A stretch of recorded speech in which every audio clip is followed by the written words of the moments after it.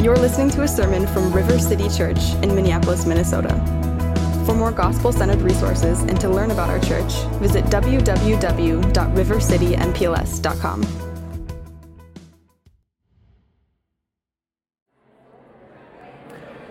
All right, well, good morning. I'm going to invite you to return to your pews. Thanks for greeting one another this morning. My name's Jeremy Edelman. I'm the senior pastor here at River City Church, and I want to welcome you here.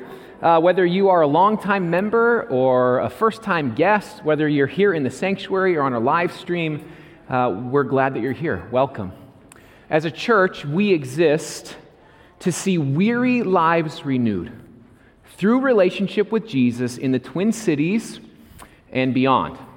And that weariness, it can come from a lot of different places this morning. For you, maybe this morning it's coming from busyness. Maybe you're feeling the brokenness of the world, or you're feeling the weight of the idols and the sin that we cling to in life. And in response to our weariness, Jesus invites us to come to Him and find rest for our souls. That invitation is found in Matthew 11, verses 28 through 30. And I love the way that Eugene Peterson paraphrased these words from Jesus. I want to read them to you this morning. He wrote it this way: "Are you tired, worn out, burned out on religion? Come to me. Get away with me, and you'll recover your life. I'll show you how to take a real rest. Walk with me and work with me. Watch how I do it. Learn the unforced rhythms of grace. I won't lay anything heavy or ill-fitting on you. Keep company with me, and you'll learn to live freely and lightly." That is our invitation together this morning. Are you tired? Worn out? When I was reading it the first time, I feel like I heard someone say yes. Burned out on religion? Then together, let's come to Jesus and recover our lives and learn together the unforced rhythms of grace. And so in light of that, in view of that, let me offer you this welcome in the name of Jesus this morning.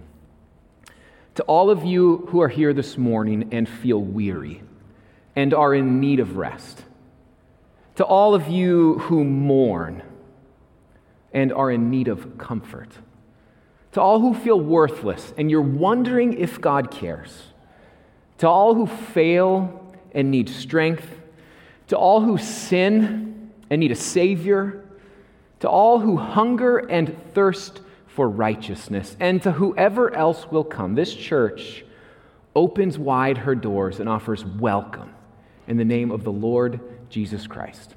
Welcome. We're glad that you're here with us this morning. And if you would now open your Bibles to Acts chapter 18, that's what we'll be together today. Acts 18, verses 1 through 22. If you're using one of those pew Bibles, feel free to do that. It's on page 927. And in our passage today, Paul is entering the city of Corinth. Last week, we read about his time in Athens, and as you can see on the map here on the screen, he's already traveled a great distance in this second missionary journey. He began in Antioch, way over in the east side of the map, and he traveled all the way west through Galatia and then into Macedonia, through cities like Philippi and Thessalonica. Now he's down here in the southern part of Greece, Athens last week, and today we'll see him in Corinth. Paul enters Corinth tired and mostly alone. We're going to see a remarkable level of fortitude in Paul as he remains faithful to his work. And we're also going to see God's provision for Paul in the work. And so before we jump into the word, let me pray for us and ask for God's help. So Father, we do as we open our Bibles, God, we ask for your help. We ask that your Spirit would help us to see things that we would otherwise not see. Would you help us to understand things that we lack the wisdom to understand? And we pray, God, that as we open your word, would you open our eyes that we may behold the wondrous things that we find there. We pray this in Jesus' name. Amen. Well, I learned about this meme recently of an older man, probably in his 80s, with this big smile on his face. And the caption on the image read, "Who said ministry was stressful? I'm 35 and I feel great." Well, over the course of the last few years, I feel like I've seen this meme make the rounds more often than once, and probably true for other professions than ministry as well. And it points to the reality that life can be hard sometimes, maybe oftentimes. It can be draining. And in the midst of the fatigue, we find ourselves asking, how do we remain faithful in our calling as a Christian? How do we walk in faithfulness? At this point, Paul is about 50 years old, and throughout this second missionary journey, he's going to be away from home for about 3 years. He traveled between 1,500 to 2,000 miles by foot. And if you add on the miles that he travels by boat, the journey is going to take over 3,000 miles in total. For the sake of reference, that would be like walking from Minneapolis to Los Angeles, and then getting on a boat and sailing all the way up to Seattle. Or if you grew up playing Oregon Trail, my kids and I, we found a newer version of Oregon Trail. We've been playing it recently. From Independence to Oregon City is 1,800 miles. So Paul's already basically traveled the Oregon Trail. Fortunately, he didn't have to ford any rivers, and no one got cholera that we know of, right? But Paul, he's been on a grueling journey. In our passage, he arrives here in Corinth, most likely low on funds and tired from all the work that's already gone before him. And he's entering this large and important city, estimated to be about 750,000 people. Timothy Keller gives us a helpful contemporary reference point when he says that Athens was like modern-day Boston, an intellectual center, and Corinth would be like modern-day New York City, a commercial center. And so imagine Paul entering this overwhelming metropolis, low on funds, doesn't know anyone in the city, and tired from what's already been a long journey. And what will we see here in Corinth? It will turn out to be one of his most fruitful seasons of ministry in his entire journey. And isn't that the way that God works so often? When we are pushed to the end of ourselves, God provides for the work and brings about the fruit. And so here's what we're going to see together throughout the sermon. We are called to be faithful in the work as we trust God's provision for the work. We are called to be faithful in the work as we trust God's provision for the work. Each of us here today, faithfulness in the work and God's provision for the work, it will look different. It's not all going to look the exact same. Faithfulness for you is probably not going to mean walking another 500 miles by foot, entering another synagogue in another city to engage an audience who are mostly stubborn to the message. Faithfulness to you might mean that you're a father who comes home at the end of a hard and long workday. You're tired, and you need to be faithful in the way that you care for the souls of your wife and your children. It means that rather than sit on the couch, you help to make dinner. You lead your family in family worship. You read your children a book, and then you put them to bed. All of that with a desire and a pursuit of joy and love toward those whom you are called to shepherd in your home. Or faithfulness for you might mean that you befriend someone at the gym this week, taking the initiative to overcome the awkwardness and move toward that person in relationship, spending the energy to ask thoughtful questions and genuinely try to understand their hopes and their dreams, and then taking the risk to help them see that true peace and purpose are only found when we've trusted in Jesus as Lord. Whatever faithfulness looks like for you this week, whether it is enduring physical pain, loving a difficult neighbor, or committing to pray for our church family, like Paul, we are called to faithfulness in the work, always trusting God's provision for the work. As we work through our passage today, we're going to see the dynamic between those two realities, God's provision, Paul's faithfulness. I want to help us to see that within the narrative and then lead us to ask ourselves, what does it look like for us today as well? And so let's begin. Acts chapter 18, starting in verse 1, again, page 927 there in the Pew Bibles. It says, "After this, Paul left Athens and went to Corinth, and he found a Jew named Aquila, a native of Pontus, recently come from Italy with his wife Priscilla. because Claudius had commanded all the Jews to leave Rome, and he went to see them. And because he was of the same trade, he stayed with them and worked, for they were tent makers by trade. And he reasoned in the synagogue every Sabbath and tried to persuade Jews and Greeks. The first way that we're going to see Paul remain faithful is in his vocation and his relationships. One of the characteristics of Paul that we see throughout the Scriptures is that he is deeply committed to relational investment. Paul is not a go-it-alone sort of person. He surrounds himself with other men and women who love Jesus, and then he labors alongside of them in life and ministry. Paul would not be an advocate for the American idea of rugged individualism. Now, that's not to say that he does not have a significant work ethic, but he does not view his success in life and ministry as something that he accomplishes on his own. He knows that he's dependent upon others and upon God's provision.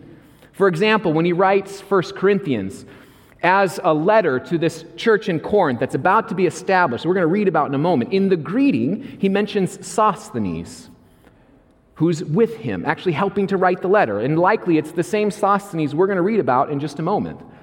And when Paul concludes the letter, he mentions that Aquila and Priscilla are with him, and they send their greetings as well. In Paul's letters, he's always asking for someone to come join him, or he's talking about with him, he's sending greetings from one set of people to other sets of people. In our passage, we see this here in Corinth. When he gets to Corinth, we read that he hears about this Jew named Aquila. He and his wife, Priscilla, had the same profession as Paul. And they must have either already been Christians or at least close to being Christians for Paul to work this closely with them. And we don't ever see their conversion in the Scriptures, but we know that they've trusted in Jesus as Lord. They had recently been kicked out of Italy by the Roman Emperor Claudius, along with all the other Jews in that region. And Paul here, he teams up with them. They work alongside one another. They live together. They develop a friendship that we will see lasts far beyond their shared time here in Corinth.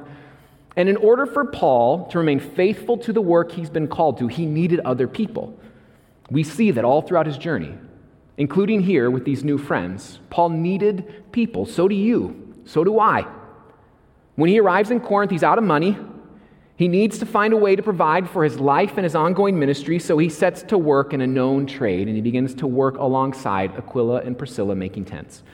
Now, some commentators believe that their work of tent making likely extended to other areas. It might not have just been tent making. If the tents were made of leather, they probably made other leather products. And if the tents were made of some type of fabric, they probably made other fabric products. And they set to work doing these things. Early on in his time in Corinth, he was probably working at this vocation outside of ministry with the bulk of his time, and then using the extra time he had to preach in the synagogue.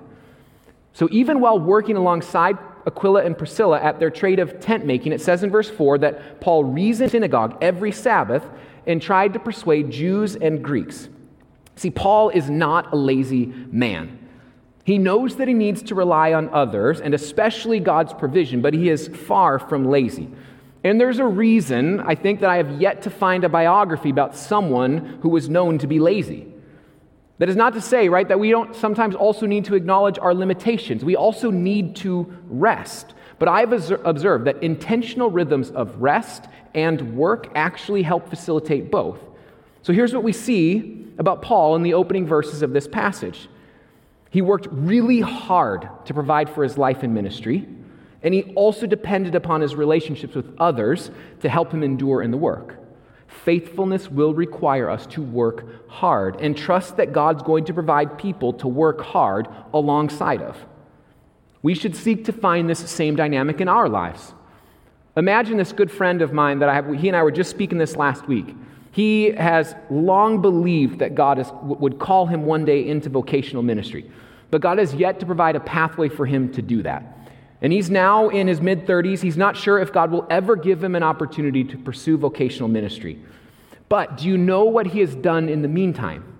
He has been faithful in the work that God has entrusted to him. And he has trusted God's provision for that work. He works in the area of HR. He continues to grow within the field. He's good at what he does. And so he gets promotions and raises and opportunities to continue growing in leadership. For the past 10 plus years, he has developed in the HR field. He's also been a faithful gospel witness to his coworkers and to his neighbors. He has lived with character and integrity. He has been faithful to shepherd his wife and his kids, and he's invested in his local church. He has helped to lead worship. He has coached other community group leaders. He's invested in the family ministry. He's even served as an elder. He doesn't know if he will ever enter vocational ministry, but that isn't the most important criteria to his faithfulness as a follower of Jesus. I was talking with him on the phone earlier this week, and one of the things that he said to me about his life is he said, whether or not I'm ever in vocational ministry, the thing that matters to me most is that I'm engaged in life and ministry alongside people that I love and respect. I love his perspective. He has remained faithful in the work that God has given him, and God has provided everything that he needs for that work. Whether or not you work in vocational ministry, or whether or not you ever will, that isn't the most important criteria for what I'm talking about. We can all be faithful in whatever work God has called us to, and we can trust that God will provide everything we need for that work, whether it is financial provision or relational provision. And so, River City Church, God is calling you to be faithful today and to do it alongside of others. And so I want to encourage you right now to look around the room. Look at the people who are here with you, gathered alongside of you. And I'm serious, you can look around the room. I'll give you time. Look around, see who's here. God has brought these people together for a reason. These are the people that God has called you to work alongside of in this season of life. Invest in these relationships. Don't be a go-it-alone sort of Christian. You will fail at that. But God provides through the people in our lives. So invest in these people. And the second way that we see Paul remain faithful is in the face of opposition. We're going to see that as Paul's ministry now begins to develop, it also increases the opposition.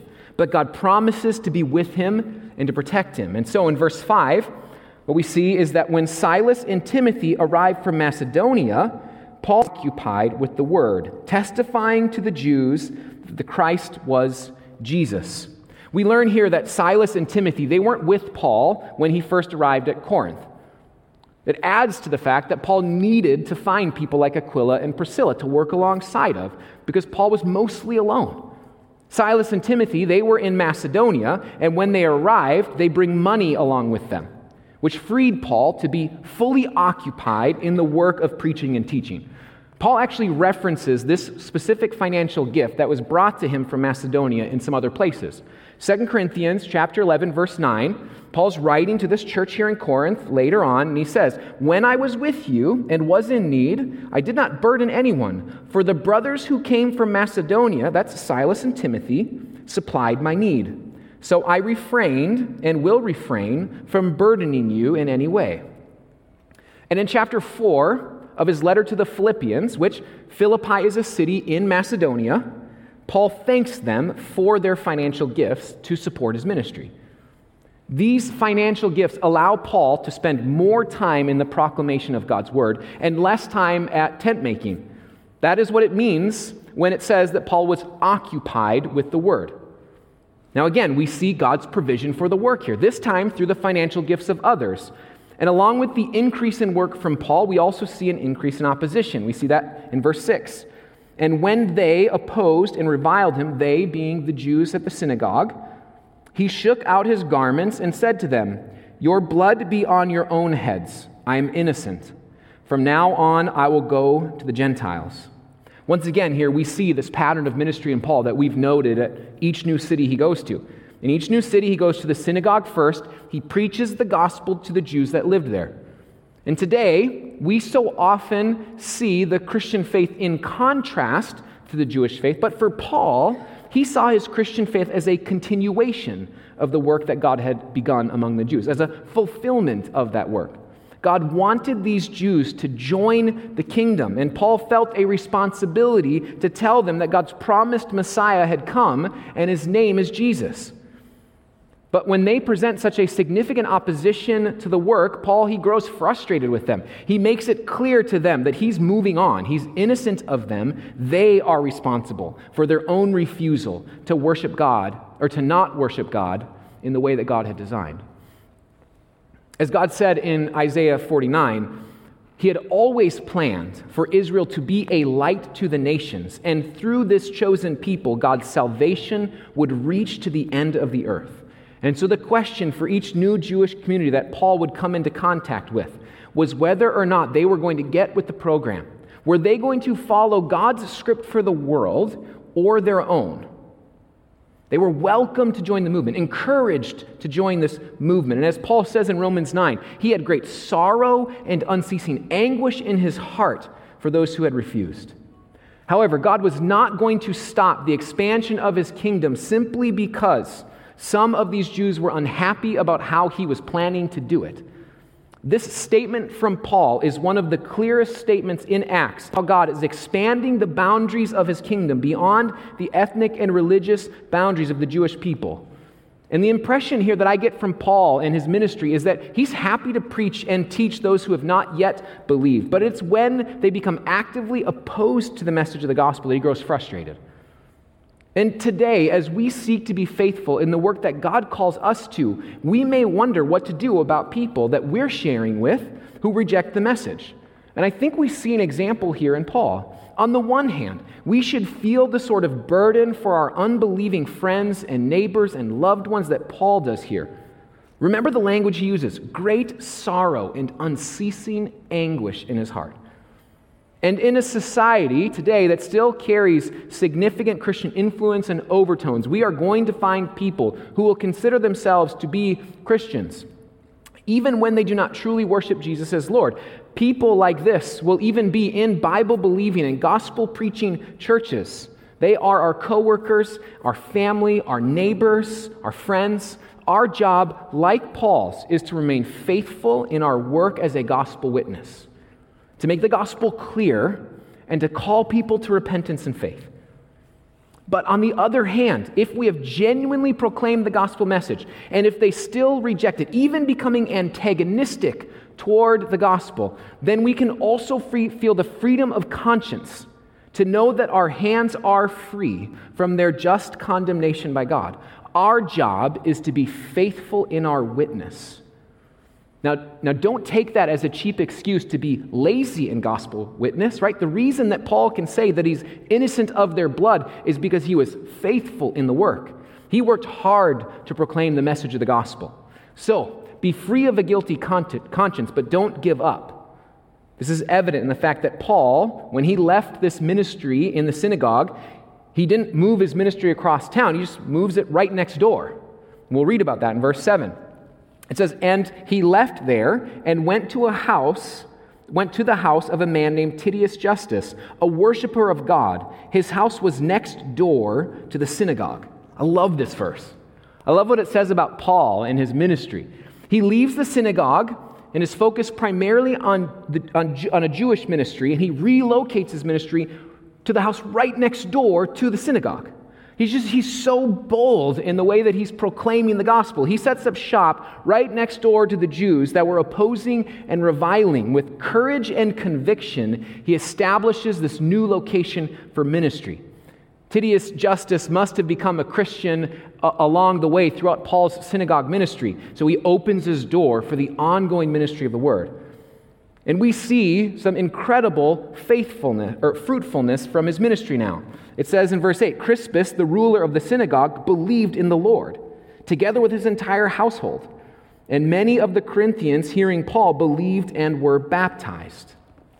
God provides for the work of this new church that has begun to be established. And you know that God can bring anyone to faith in Jesus when you see people like Crispus, the ruler of the synagogue, believing in Jesus as Lord. The social and relational and financial pressure would have been significant for Crispus to reject the message and join with the rest of the Jews in opposing Paul. But through the work of God's Spirit, he is converted along with his entire household. And in addition to Titius Justus and Crispus, many other Corinthians also believe. And as a picture of their death and resurrection in Christ, they get baptized. Now, let me give you just this quick plug. If you have trusted in Jesus as Lord and not yet been baptized as a believer, like these early Christians responded, then we want to help you do that. In fact, we're starting a baptism class in about a month. Let me know if you're interested in joining you. We'd like to help you take that step of obedience, just like we see here in the early church. And then God gives Paul some reassurance about his provision for this ongoing work. Paul has been faithful in the work, and now God's going to remind him that he can trust in God's provision for the work. In verse 9, the Lord comes to Paul one night in a vision, and he says, "Do not be afraid, but go on speaking, and do not be silent, for I am with you, and no one will attack you to harm you, for I have many in this city who are my people." And he stayed 1 year and 6 months, teaching the word of God among them. In many of the previous cities that Paul had been to, he was not able to stay this long. As he increased in ministry, this opposition party would form, and Paul would be driven from the city. But in this city of Corinth, God is saying that he has many of his people here. God is going to protect him. And so Paul can feel the freedom to continue proclaiming the gospel. Now, there are many reasons that Paul might have felt weak and afraid as he entered Corinth. And in fact, in his letter to them, he even says that when he came to them, he came in weakness and in fear and much trembling. He writes that in 1 Corinthians 2:3. In addition to coming to Corinth low on funds and low on friendships, Paul also came with the repeated experience of needing to flee each new city when the gospel started to take root in that city. God provided for Paul in each city as God thought best. It's a good reminder that this is not ultimately about Paul. Now, Paul might be the primary human actor in the second half of the book of Acts, but he is not the main actor within the book. The mission isn't about Paul. The main actor, the main character in the book of Acts is God himself, working through his Spirit. And the mission is about the ever-expanding kingdom of God. And so if there's still work to be done in a city like here in Corinth, then God will provide a way for Paul to stay. And if God decides that Paul's work is done in that city, then he would allow him to be driven out. So in Corinth, God wants Paul to continue the work. He gives him a vision, he reassures him of his presence and protection, and then we read that Paul stayed for 1 year and 6 months. And this leads to the third way that Paul is faithful. He is faithful in long-term discipleship. Paul stayed for 1 year and 6 months and taught the word of God among them. And we actually get 2 statements that point to to Paul's long-term ministry here in Corinth. The first is in verse 11, we just read it, and the second is down in verse 18. We'll read that in a moment. But sandwiched in between them, there's a story about how God makes long-term ministry possible. He proves what he promised in that vision. He provides Paul a way to stay. We read in verse 12. But when Gallio was proconsul of Achaia, the Jews made a united attack on Paul and brought him before the tribunal. A proconsul would be the chief judicial officer in a province, and the tribunal was the seat from which they would make their declarations and their judicial decisions. And so that's Gallio's role within this province. The Jews had united to bring an accusation against Paul. Here's what they're saying. This man is persuading people to worship God contrary to the law. But when Paul was about to open his mouth, Gallio said to the Jews, "If it were a matter of wrongdoing or vicious crime, O Jews, I would have reason to accept your complaint. But since it is a matter of questions about words and names and your own law, see to it yourselves. I refuse to be a judge of these things." Their chief accusation to Paul is that he's not worshiping God according to the law. And Gallio quickly realizes that Paul is not breaking Roman law, but this is a matter of Jewish law that's in question. And so we see God's provision here, especially in verse 14. Before Paul can even open his mouth to defend himself, Gallio is already dismissing the case.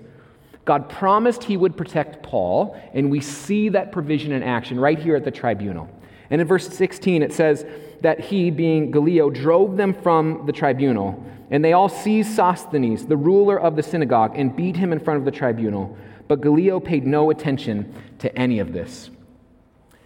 The Jews did not have a valid case against Paul, so Gallio kicks them out of the tribunal. It's a show, or in a show of defiance, the Jews then grab Sosthenes and beat him up as a proxy for Paul. It is most likely the case that Sosthenes had also become a Christian, or at least was close to becoming one, and that this is the same Sosthenes that Paul mentions in his greeting in 1 Corinthians chapter 1, verse 1. we see this significant work of God's Spirit in this church in Corinth. 2 synagogue rulers have come to faith in Jesus, along with many others. And God is providing a way for Paul to continue his work within the city, to equip this new church and disciple these new believers. And so it says in verse 18, after this, Paul stayed many days longer. So from verse 11 to 18, we see 2 statements of long-term discipleship on either side of an example of God's provision for the work. While he is there, it says in verse 11 that Paul teaches the word of God among them. And so here's what I'm concluding from Paul's ministry in Corinth. Long-term discipleship requires primarily 2 things. It requires 1, relational investment, and 2, the word of God as our guide. Paul invested in relationships. He loved the people he was with throughout his ministry. His letters to the churches, they are dripping with love and affection. Letters to the Corinthians, to the Thessalonians, to the Philippians. And one example of this sort of long-term investment is Sosthenes. Paul meets him here in Corinth. I would imagine that over the course of Paul's synagogue ministry, and then as he continues to minister next door, he befriends Sosthenes. And through Paul's work of teaching the Word of God, Sosthenes is drawn to the message about Jesus. Somewhere along the way, he came to believe in Jesus as Lord. And then Paul must have continued to invest in him. And Sosthenes must have grown in his own knowledge of the Word and the Scripture and maturity as a Christian, because when Paul writes 1 Corinthians from Ephesus during his 3rd missionary journey, Sosthenes is there, helping him to write the letter. Over and over, we see Paul bring people close to him. And what does he do with these people that he's in relationship with? He teaches them the Word of God. And people then are being formed in their faith. They're being formed with the Word of God as their foundation. Now, the word discipleship can feel scary and intimidating sometimes. Now, I commonly make this call to us as a church to live lives of making and multiplying disciples. And I get nods and I get affirmations. We know that we should be about the work of making disciples. But when I press more, so often what I hear is that people are afraid to try to actually do that work. Or they don't understand the ways that they are already doing that work because they feel like they don't know how. And that comes from hearing about so many different discipleship programs and discipleship strategies and discipleship curriculums. People know that they should be about the work of making disciples. And in reality, being part of being a disciple of Jesus is investing in the discipleship and growth of others. It is inherent to what it means to be a disciple, is that you will invest in others and disciple others. But let me tell you that what faithfulness looks like in this long-term discipleship, it's a lot simpler than we might think. Here in the example of Paul, it's these same 2 things.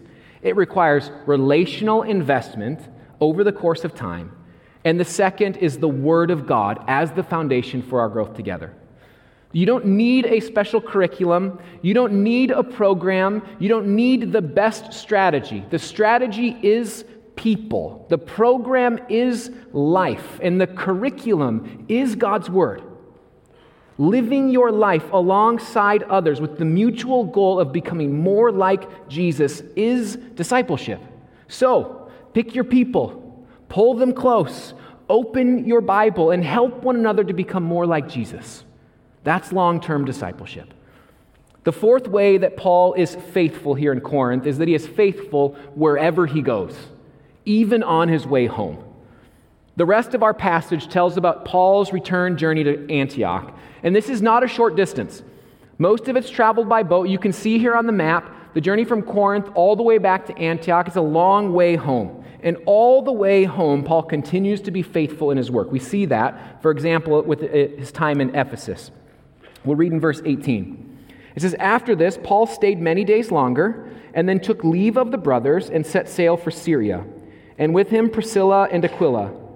At Cenchreae, he had cut his hair, for he was under a vow, and they came to Ephesus, and he left them there, but he himself went into the synagogue and reasoned with the Jews. Paul leaves Corinth. He brings his new companions. When they land in Asia, they spend some time in Ephesus. It seems like a pretty brief stop there, where Paul goes into the synagogue and reasons with the Jews. At this point, it would have been easy for Paul to say to himself, okay, I'm on my way home. I've had a successful journey. I'm going to take some time off of this.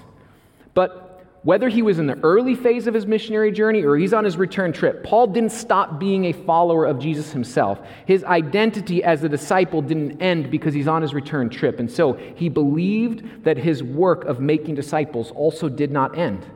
He remained faithful to the work wherever he went, and he trusted that God would provide for the work all along the way. It says in verse 20, when they asked him to stay for a longer period, he declined. But on taking leave of them, he said, I will return to you if God wills, and he set sail from Ephesus. Paul stayed in Corinth for a long time, we see, but then in Ephesus, it's a short time.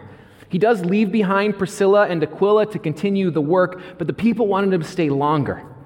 He declines at this moment. However, he says, if God wills, I will return. And I'm going to give you a little spoiler. You're going to see this next week. We see Paul going back to Ephesus and spending some significant time there, and again, having this fruitful ministry among them. And God was already providing for that future ministry by the remaining presence of Priscilla and Aquila. And so then he leaves, and we read in verse 22, when he landed at Caesarea, he went up and greeted the church, and then went down to Antioch. As Paul reaches the eastern shores of the Mediterranean Sea, he first stops and greets the church there in Jerusalem. And after stopping in Jerusalem, he heads back home to Antioch, and he ends what was his second missionary journey. And here's what we see at the end of Paul's second missionary journey. We are called to be faithful in the work as we trust God's provision for the work. God gives us a really clear reminder in this passage that he is the chief actor in the world. Paul is not the main actor or the main character in the book of Acts. And we are not the main character in our own story. God is. And he tells Paul that he will protect him because he has many people in the city of Corinth. And then God provides for a fruitful and faithful season of ministry. See, the primary goal of the chief actor being God is to gather his people into his kingdom. And we, along with Paul, are his workers. Our job is to be faithful in the work and trust that Jesus will sustain us for it. Not simply because he loves us, even though that's true, but also he sustains us for the work so that we can do what we were made to do, namely to glorify God as we go about the work of making disciples. And so, River City Church, be faithful in your work this week, whether as a husband, as a mother, as a neighbor, a coworker, or friend. And trust that God will provide everything that we need for that work. Thank you for listening to this sermon from River City Church. If you found this resource helpful, we encourage you to share it with your friends and family. We exist to see weary lives renewed through relationship with Jesus in the Twin Cities and beyond.